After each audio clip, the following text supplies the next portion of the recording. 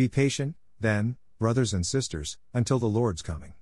See how the farmer waits for the land to yield its valuable crop, patiently waiting for the autumn and spring rains. You too, be patient and stand firm, because the Lord's coming is near. Don't grumble against one another, brothers and sisters, or you will be judged. The judge is standing at the door. Brothers and sisters, as an example of patience in the face of suffering, take the prophets who spoke in the name of the Lord. As you know, we count as blessed those who have persevered. You have heard of Job's perseverance and have seen what the Lord finally brought about. The Lord is full of compassion and mercy. Above all, my brothers and sisters, do not swear, not by heaven or by earth or by anything else. All you need to say is a simple yes or no. Otherwise you will be condemned. New International Version. In 1952, a woman named Florence Chadwick attempted to become the first female to swim the 21 miles from Catalina Island to the California coast.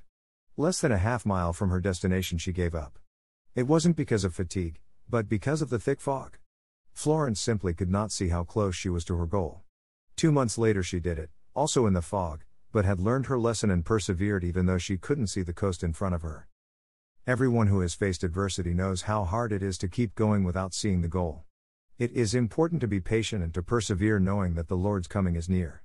Like the farmer, we must expectantly wait till the harvest. There is nothing we can do to speed up the process and go straight from planting to harvest. It takes time and plenty of patience. Grumbling and complaining about how long it is taking will not make it go any faster. Although the Christian salvation is free, the process of sanctification takes a great deal of blood, sweat, and tears. Perseverance in the face of hardship is a major pathway to realizing a holy life. To do that, the Apostle James encourages us to consider the ancient prophets and the Old Testament character Job. The prophet Jeremiah was faithful to proclaim God's message yet was thrown into a cistern and left for dead. Jeremiah 38 1-28. The prophet Micaiah was faithful to declare truth to King Zedekiah, who then promptly imprisoned him, even though the king asked for God's message. 1 Kings 22 24-27. The prophet Daniel was faithful to pray consistently to the one true God and was thrown into the lion's den to be killed. Daniel 6 1-28. The prophets all suffered for doing the right thing and did not waver in their commitment to the Lord. Through their troubles they learned to trust and draw near to God. The adversity strengthened, not weakened, their faith. As for Job, he had it all, along with constant faithfulness. And he lost it all. Except his faith. Job tenaciously held on to righteousness, despite his grinding physical, mental, emotional, and spiritual pain. Although Job's God was agonizingly silent for a long time, and Job's friends were despairingly talkative for much too long, the flame of Job's faith was never extinguished in his heart. We are to keep going in our faith and not give up. There are forces and processes at work behind the scenes of our lives that we might never know, this side of heaven. Yet, God is moving a good and divine agenda to its climax.